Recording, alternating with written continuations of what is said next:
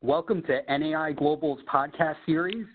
Today's topic is the interworkings of corporate services in commercial real estate. I'm your host, Simon Hartzell, Global Director of New Offices. And our guest today is Joe Howell. He is the Executive Vice President and Managing Director with NAI Global Corporate Solutions. Joe possesses more than 15 years of experience across multi-disciplines within commercial real estate industry. He has extensive experience in multi-market relationships, account management, site selection, development, transaction, and portfolio management. Joe's deal experience exceeds $1 billion in aggregated transaction value, and he is recognized as one of the top leaders in the corporate real estate arena. Joe, welcome to today's podcast. It's a pleasure, Simon. Thanks a bunch for having me. So let's jump right into it, Joe. In your opinion, how do you define corporate services? I think it's a great question and something that is a great question and a great way to start. So our definition is probably maybe different from other people's. I think when people hear that word, they think of a number of different services and a lot of bells and whistles, and they hear the word dashboard and software and that type of thing. I'll tell you, the reality is like most industries and like most business, nothing's quite what you think, number one, and number two, it's really just rolling up your sleeves and getting a deal done. So from our perspective, corporate services means handling corporate leased and owned real estate portfolio. Primarily what we do is in North America. So, for example, our largest client by volume has approximately 300 lease locations throughout North America. So we're transacting and acting as an outsourced real estate group to them on the transaction management and lease administration side only. If we need facilities management, if we need project management, so that's FM and PM, we would outsource that on a one-off basis based on the need, based on the market. So primarily our definition is strictly transaction management, lease administration. But again, we run opinion of values, we run analysis for our clients. We do certainly other things, but the lion's share is transaction management, lease administration. And transaction management, of course, is where we make our money. Okay. Well, that's great and very concise and to the point, because I think a lot of, like you mentioned, there's a lot of mixed definitions, so you kind of hit the nail on the head with giving it a concise kind of definition. So curious to know, at kind of the high level, what's your background and how has been your experience within the NAI Global Network? Sure. So my background, I have a business partner, Brett Spitzer. Most people that are listening probably know Brett as well. I'll start with myself and then give you a little bit about him, who couldn't make it today. But my background is I started off straight out of college with a national developer and contractor. Basically had a phone and a Rolodex and called the Fortune 1000 and tried to get them to let me find a site and build them a building and lease it back so that we could create equity. Then we were a merchant developer, so we'd flip it out to the capital markets. That was back from 2001 all the way to 2006. I switched in 2006 to another privately held national developer contractor who specialized in cold storage. And so literally did the exact same thing, just in cold storage, much more specialized, a lot more expensive of a building, kind of a niche market, if you will. And then realized that in both those firms, I wasn't really my own boss. I wasn't able to do some of the things. I'd go out and create relationships, if you will, and I use the word relationship loosely. I would create opportunities, probably a better way to say it, and then the ownership may squash it for whatever reason. So my wife and I in 2007 decided, hey, what a wonderful time to go 100% commission with 3 little kids and jump into commercial real estate. So we did that. Is there ever a perfect time? It was no, and actually, I would tell you in hindsight, it was a wonderful time because, as we all experienced, when the sky is falling, people actually do make changes. When times are good, not a lot of people make changes. They made changes there. So Anyways, honestly, came to NAI by accident. I had been recruited by CB Cushwake, was looking at Cushwake, and a friend of mine was a local partner at an NAI office, and was wanting to get his opinion and realized I hadn't even talked to him, so I was a little embarrassed. And long story short, realized NAI offered everything that I wanted, but I did not want to have to report to anybody. I wanted unlimited income upside. I wanted autonomy. I wanted that entrepreneurship. And NAI had all that. And, oh, by the way, I could go sell like we're a big global, concise, corporate organization to what, which is exactly what I had been doing. So for my first, 7 years in the business, that's all I had been doing. And here was an opportunity to, again, create my own business, but yet have the perception that we're this big, bad global organization. And it's worked out very well. I'll tell you real quick, Brett's background is he kind of had a similar path, went to corporate America, went straight from college to Eli Lilly and Company, which was a Fortune 100 company. And he was in our international finance department, traveled around the world, auditing all their different business units. So he has a very depth of financial analysis background. I bring the business development side, and so we ended up sharing an office at the local NAI office that we were both at, and teamed up that way, and the rest has proven to be wonderful. That's awesome. Yeah, it's a good synergy being able to kind of springboard off of one another and have certain strengths, weaknesses, and be able to identify those. It works out nice. Joe, how has NAI helped your business? It's a great question. So I think if I'm some of the listeners, what I'd want to hear is, how has NAI helped put more money in my pocket? And the way it's done that for me is, as I alluded to before, unlimited upside. So, for example, most NAI member firms that we know of, their commission structure is substantially more advantageous than the big three, and I say the big three, CB, Jones Lang, Cushwake. That's been significant, and let me explain that in my arena. So 100% of what we do is, again, going back to that national and international transaction management, lease administration, what we call corporate solutions work. And so a competitive advantage we have is twofold at NAI. Obviously, you got to play to your strengths. So one of NAI's strengths is our coverage. I mean, the dots on the map, we have as many, I should say, global and North American locations as the large commercial services from the world, which is CB Richard Ellis. I mean, they're a $12 billion publicly traded entity, and we don't consider them, honestly, as a competitor. I know some of the local offices would when they're competing in landlord listings or some local tenant representation, but in our arena, we don't consider them. They're so drastically bigger and different, can't possibly provide the level of service we can on a certain scale. And what I mean by that is, and this goes back to my original comment on pay structure and putting more money in your pocket, the metrics in our world are a senior broker at the big three. They are not allowed to work on anything under, call it 35,000 square foot of industrial deal or an 8,000 square foot office deal. And it's simple math. If you run the numbers on a 35,000 square foot industrial deal and you take $6 a square foot in rent, like take an average of 4-year lease term, can have some 5-year, can have some 7 and some 3s, and you run the numbers on the commission of a 3%, and that's a new deal, and the amount of hours they have into it, they have to make a minimum of $350 an hour. And when you run that math, generally after the house takes 50% off the top, those senior brokers have a team of at least 3 or 4. And so the metric is that the senior broker nets to him or herself about 10% of that transaction. And so anything under 35,000 square feet, and I would argue it's even more, they can't justify it. So my point is you get a junior broker who's a year, 2 years out of college, maybe has never done a deal outside of their local market, and the level of service really falls off. And that's a major competitive advantage. And when we walk those metrics with a buyer, it resonates with them because they've experienced the lack of service on the smaller transaction. And we all know that the smaller transaction can get you in trouble.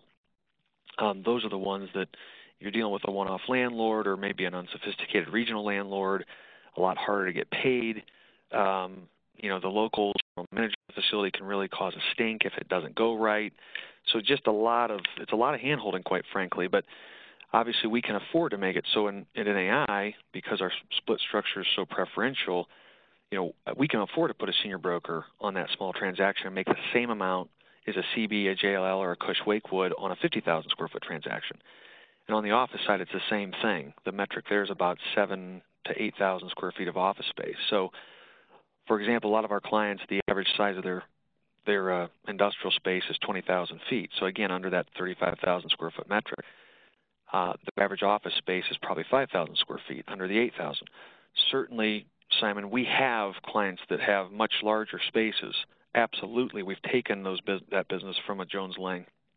But generally speaking, and to make my point, we can work on smaller transactions, provide a better level of service, and make the same, if not more, money than the CB, JLL, and Cushwake. Well, I really like and enjoy hearing that you map that out for the client. You go over that with the client, and really not for the purpose of telling them what you make, which it probably doesn't hurt, but more for the ability to help and service the client, which I think is a great approach to saying, hey, we're laying all our cards on the table. This is how the business works, and this is the level of service that you're going to get from us compared to possibly a competitor. So that's interesting. Right. Okay, good.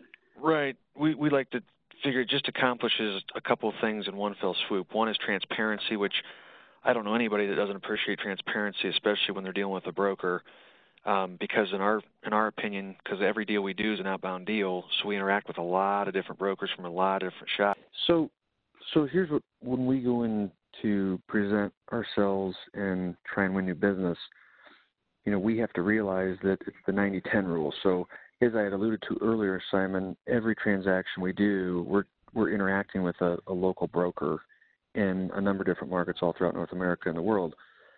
The point is we've experienced that 90-10 rule. So a lot of folks say it's 80-20.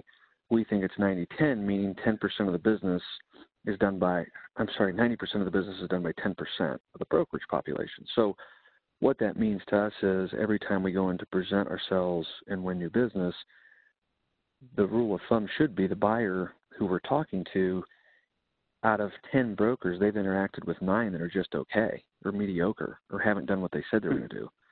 So off the bat, there's a bad taste in their mouth that, okay, here I go again. Here's just another one that's going to tell me something and not deliver on it.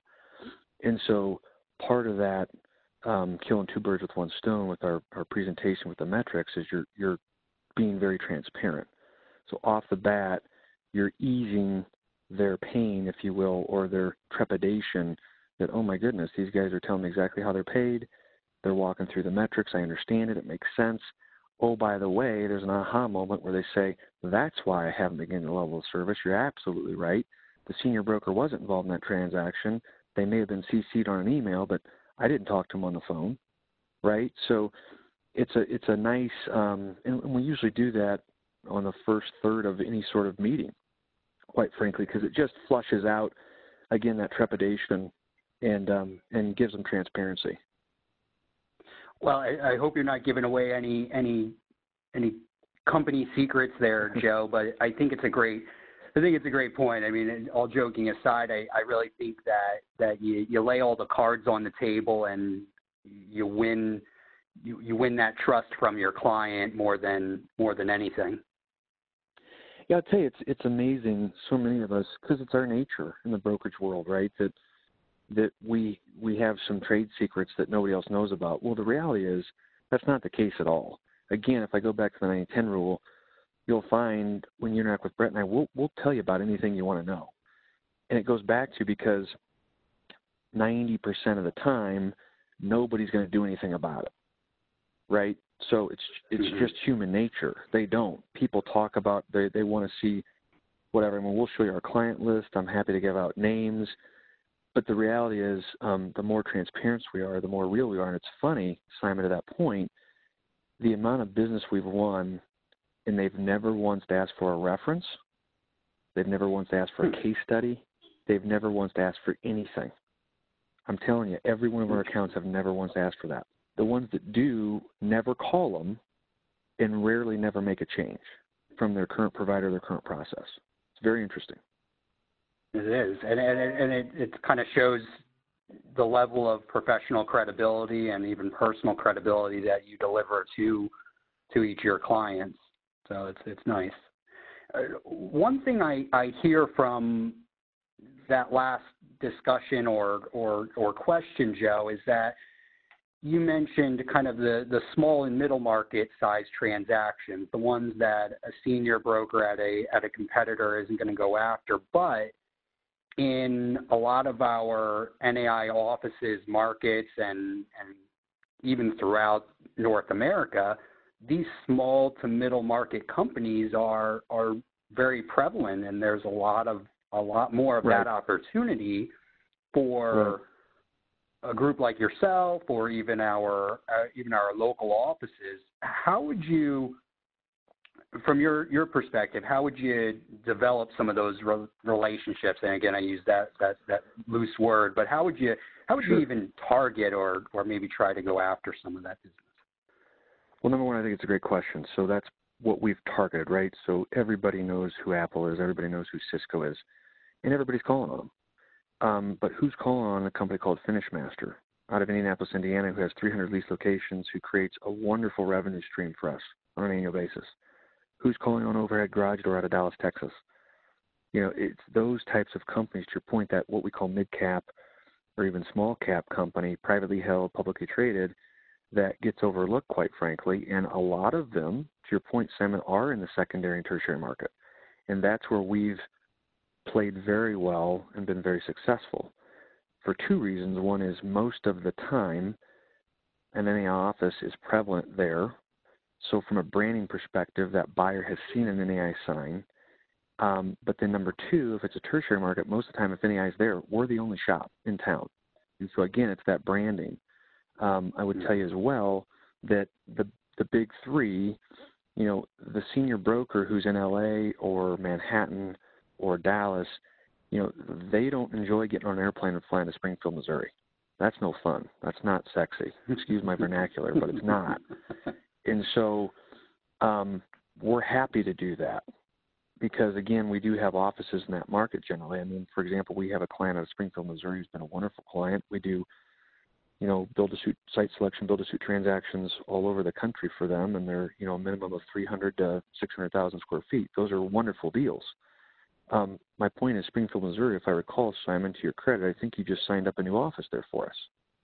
Yep, we definitely did. NAI Enterprise. Yeah.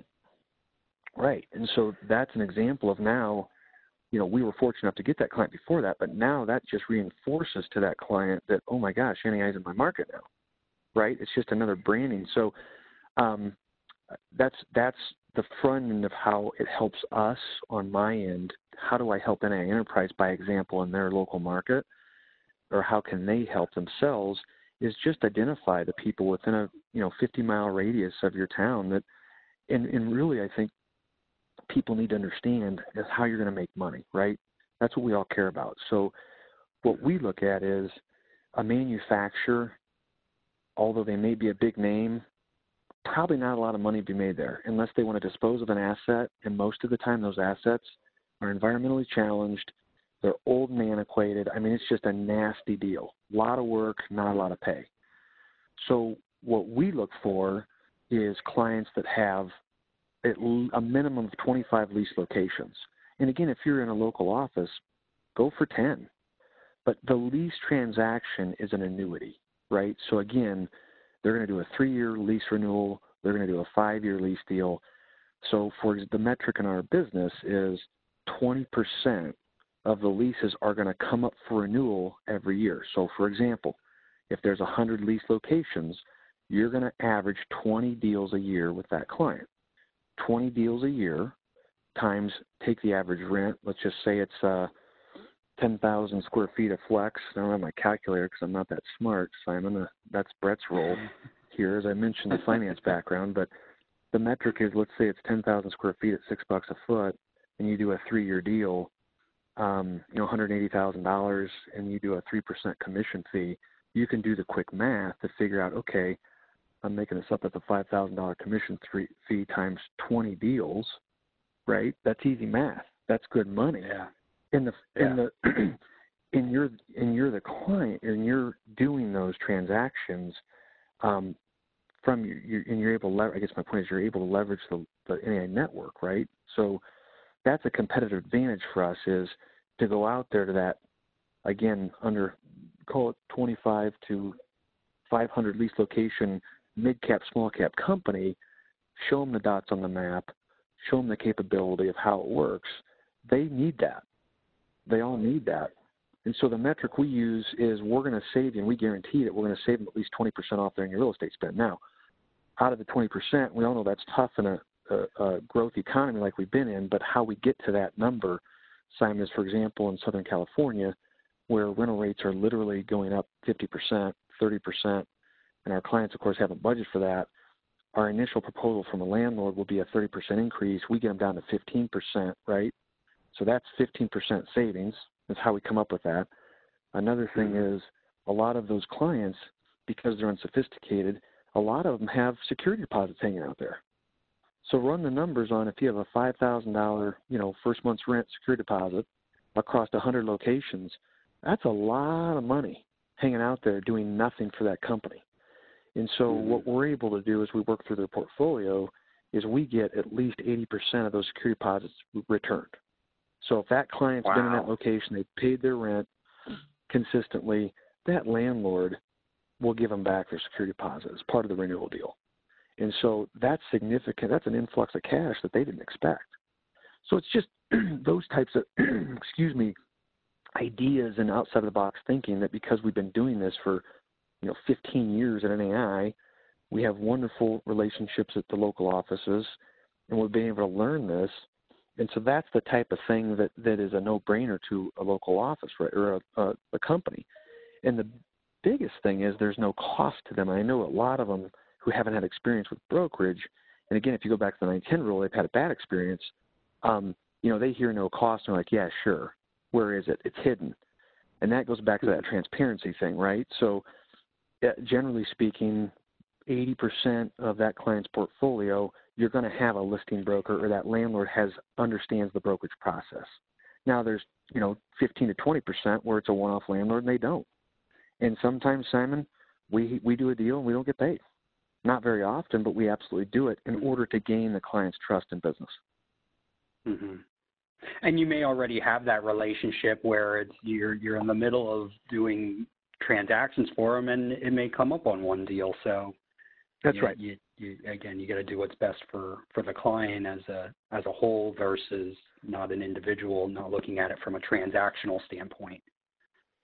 That's right. You brought up a great point in regards to looking at kind of some of these lease renewals and different ways that you can help save money for the client, because ultimately that's what they're looking to hire you for, is besides being able to help kind of review leases. You're taking it one step further from what I hear and kind of diving into, hey, let's see how we can beef up your balance sheet or make your financial statements look better. And here's a way by renewals and renegotiating or trying to get back your deposit, which is a huge win. And I'm sure clients are very appreciative that you're kind of taking a deeper perspective, right, or going deeper with that relationship. Right. Yeah. So, Joe, let me shift gears here a second. And this is all great stuff, because I think the audience and people that are listening are wondering, all right, how do we get into the business, kind of what your background was and how you're kind of doing some of your day-to-day operations. But talking about kind of involvement in industry events, are there certain things that you and Brett and the group are involved with industry-wise? It's another great question. To be candid, we could do a better job of that. Like anything, it's all time, right? We only have so much time. So we attend what's called IMC. We partner with NAI Global for that. Jill Shonsky and Cliff Moskowitz understand and are a proponent of certainly branding ourselves. We are as well. And IAMC, which is the Industrial Asset Management Council, it's a unique conference in the sense that, Simon, there's CoreNet Global out there, which is IAMC is kind of the opposite of CoreNet Global. CoreNet Global, I used to be a member. All the big three go there. That's kind of their show, which is fine. We parachute in there sometimes and can get under the radar and really have a wonderful impact. But IAMC is more of an intimate, smaller group. They've set it up where you can literally interact consistently with the decision makers, which is pretty powerful, or can be powerful. So that's one. The other one, of course, is the NAI Global Conference. We're big proponents of that. It's a wonderful opportunity to meet your comrades in arms, and especially since every transaction we do, we're interacting with those brokers. It's a wonderful time to meet up with them and say thanks for the opportunity and the good effort. So those are the two primary ones. We sometimes will sprinkle different ones in and out. Like I mentioned, CoreNet, we attended that last year, again, more under the radar and in partnership with NAI Global, which was a benefit. And we constantly evaluate that. I know some of our folks from our Chicago office, they attend a RELA conference, which is Retail Logistics Conference. There's some other folks that do an office conference. So we're trying to constantly evaluate that, but those are the two primary we've been attending. No, that's great, and I like you're not only involved in the NAI network, but you're also involved in these outside industries. So you kind of do the best of both. You overlap your relationships and the networking that you do, and from a perspective of an outsider, again, our audience listening, the combination of being involved in some of these industry events, NAI Global, and then the opportunity in the corporate service world, how do you let me re-ask that. Why should somebody join NAI Global? It's a good question. I would just tell you why I did, because I know what my personal goals and objectives were, and that may differ for other people. But for me personally, Simon, again, I go back to, if I'm going to take the risk to be a broker in all sense of that word, so 1099, I get no benefits, I get no 401k. If I'm going to take that risk, by golly, I'm not going to have anybody telling me what to do or how to do it, or fill out weekly TPS reports, or or get in my pocket 50% tax. So for me, NAI was the best of both worlds, again, because it is entrepreneurial. I can come to NAI, obviously if I'm at a local office, you work with your local leadership there, but my guess is, and from my experience of having done this for 10 years at NAI and worked with a lot of different offices, they're very open to different ideas. They're very open to giving you the pasture and letting you run, as opposed to caging you and you have to be this and you have to do it this way. And so for me, that's what I needed in order to succeed. And certainly I stubbed my toe a couple times, but Brett and I proactively, and again, coming from my background, just took my Rolodex. We started calling those same companies. Instead of being able to offer them, hey, I can only build you this building, now I can offer you this plethora of services. We have 400 locations globally. We have 200 locations in North America. We're everywhere you want to be. We're everywhere you are currently and everywhere you want to grow. So speed to market, right, for the client. Speed to market's huge right now. Flexibility is huge right now. A lot of our clients, we say, well, we have contracts with the majority of them now, but when we started, we said, just give us a couple trial projects. You can cancel at any time. So you couldn't do those things at the big three. You can't go create your own business model. You can't really, in my opinion, chase your dream is the way I call it. You can't chase your dream at the big three. At NAI, I believe you can still chase your dream, and it allows you the platform to do that. Well, it gives you that flexibility to really run the show the way you want to. As you mentioned kind of earlier in our discussion, is that there's only so much time. So as being part of a global network, you hopefully can leverage your local partners to help gain more time in your business. So exactly right. For sure, yeah, it definitely kind of gives you that upside that you need. So, fun question, Joe. Secret sauce. I live by the motto of being persistent in this business. Do you have any specific work ethic or secret sauce that you follow in your business? Again, great question. Everybody is looking for the magic bullet, as I call it. There is no magic bullet, right? It goes back to nothing is easy if it's worth having. So it's literally just hard work. I think you hit the nail on the head with consistency. And let me elaborate on that. One of our clients, we literally had called on for 5 years, met with them twice, called on for 5 years, consistently followed up. Now, not every week, but consistently followed up with some sort of metric information, trend information, and now they're one of our biggest accounts. So you nailed it, and especially in the corporate solutions world, as we've defined it here on this call, the ramp-up time on a fast track is 18 months. I mean, certainly we've gone in and pitched business and literally a month later received a phone call for a deal. That's as good as it gets. That's not reality per se. Reality is about 18 months from the time you pitch, and that's fast, till you get a deal and you actually get paid. And so the 5-year example I gave that's fairly normal too, especially in the growth economy. That's very realistic. And so I think one thing I think people need to realize out there is we live in a society where it's instant gratification.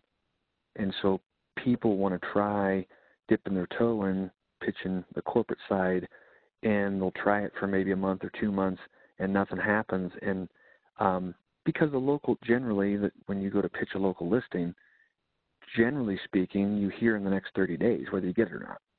And then if you get it, you could probably, depending on what kind of facility it is, if it's a retail office or flex or one-off industrial, you can probably see a check in 6 months, all in, from soup to nuts, 6 months. So ours is drastically different from that perspective. And I would tell you, too, one thing I left out on the how can local firms better pitch corporate businesses. One thing we've experienced is that the local firms will go in and pitch business to a corporation that's headquartered in their backyard, and they're focused primarily on their local market.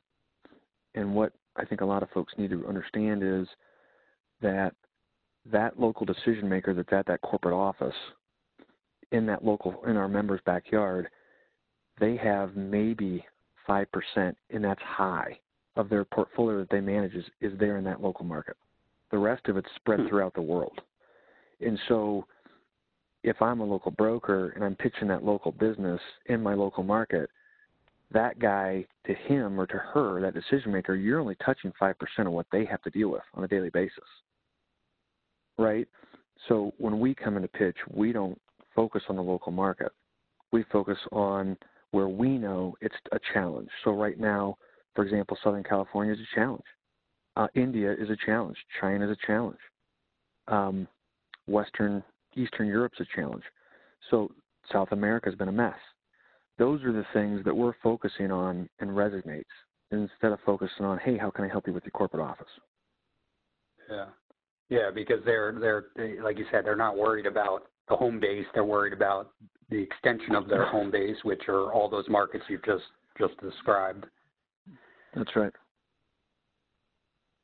So let's continue on to some, again, as I call them, kind of fun questions for the audience and for you to kind of share with the audience. So you've just won $10 million, Joe. Tax-free. Congratulations. Can I expect what product that check by the end of the week? It'd be awesome. It's already cleared. I didn't know I got that for being on the podcast. Already cleared in the bank. So, based on your experience, what product type do you purchase? Where do you see yourself investing that in? Yeah, so you've probably heard me say a lot of what we do is industrial. I'd say about 85% of the corporate business we have is industrial. Certainly much more familiar with that. I've really done industrial and office my whole career. No offense to the office folks, but office rents generally, from my experience, haven't appreciated that much. In fact, they're contracting. Office spaces, not necessarily rents, but office spaces, and not, of course, outside your core markets. That's what I'm experiencing. So industrial's growing. I like industrial, and I alluded to this also earlier that I'm not that smart. So industrial's pretty straightforward and easy. It's triple net rents. You can get a single tenant, you can get a multi-tenant. Generally speaking, those folks are not relocating a lot, depending on the space they have. So that'd be my preference. Now, I also caveat that by this is one of the most unprecedented industrial markets I've ever seen in my career. I mean, when you're talking Southern California industrial Class A tenant or grade A tenant with Class A industrial space and cap rates are, sub 5 and maybe even sub 4, that's kind of craziness to me. I can appreciate it because you have so much foreign money chasing that asset, and they're not making anything. In fact, they're probably making negative on their money there. So to make, 3 to 4% and have an asset, to them's a win. But to me, that's just not where I'd want to place my money. So long term, it would be industrial. I would tell you today, if I had $10 million, I'd probably miss on a lot of deals because I'm not willing to pay to chase that deal. Yeah, no, for sure. It's a very hot market, as you kind of alluded to, and especially in the industrial world. Right. So, who is the most famous person you've ever met? So I've traveled my entire career, both on the developer side and certainly the brokerage side.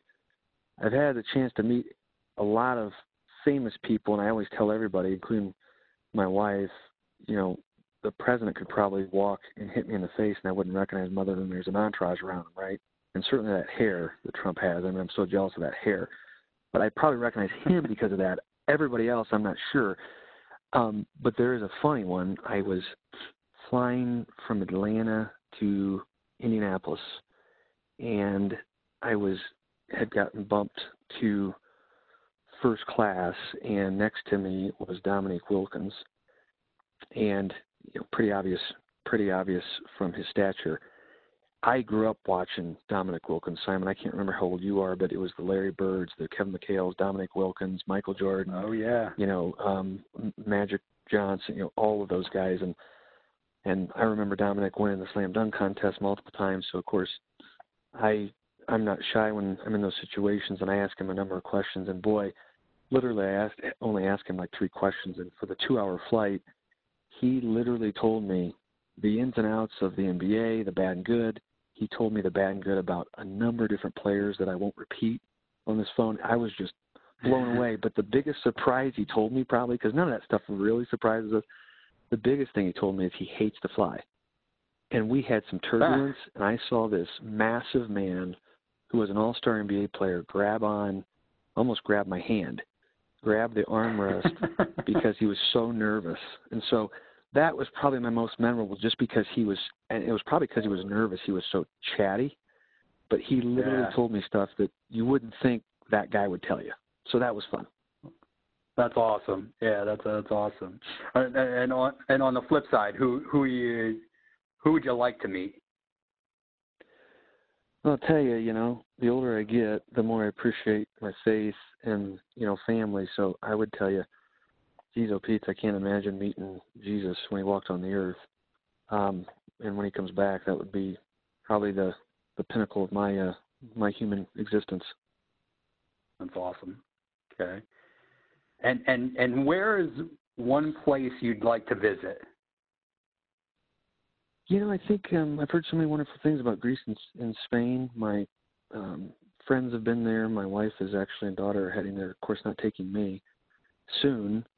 So maybe I'll live vicariously through them. But I think that would I've just heard wonderful things, and the pictures kind of seem to suit me. Simon, that turquoise water against the bleach white, houses and the beaches seems like a pretty good fit. Nice. So you've painted the picture very well, and hopefully you get there and enjoy to spend more time with the family, because ultimately at the end of the day, we do all this just to try to to have more time with them. Well, this is great stuff, Joe, and unfortunately we're out of time. But I'd like to say thank you today for being our guest speaker. Is there anything that information or contact info you'd like to share with the audience here today? Yeah, I mean, if they go to the NAI Global website, I think there's a wealth of information there for all of us that we can leverage. Type in JOE, Joe, last name HOWELL. My contact information will pop up. If anybody has any questions about anything we've talked about today or just fun questions in general, I'm at your service.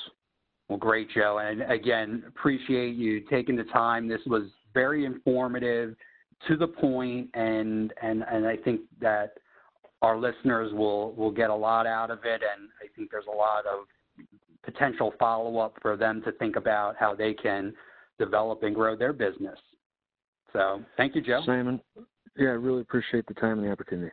If you would like to find out more information about becoming a new NAI office, please feel free to email us at help@naiglobal.com, or feel free to call us at 609-945-4047.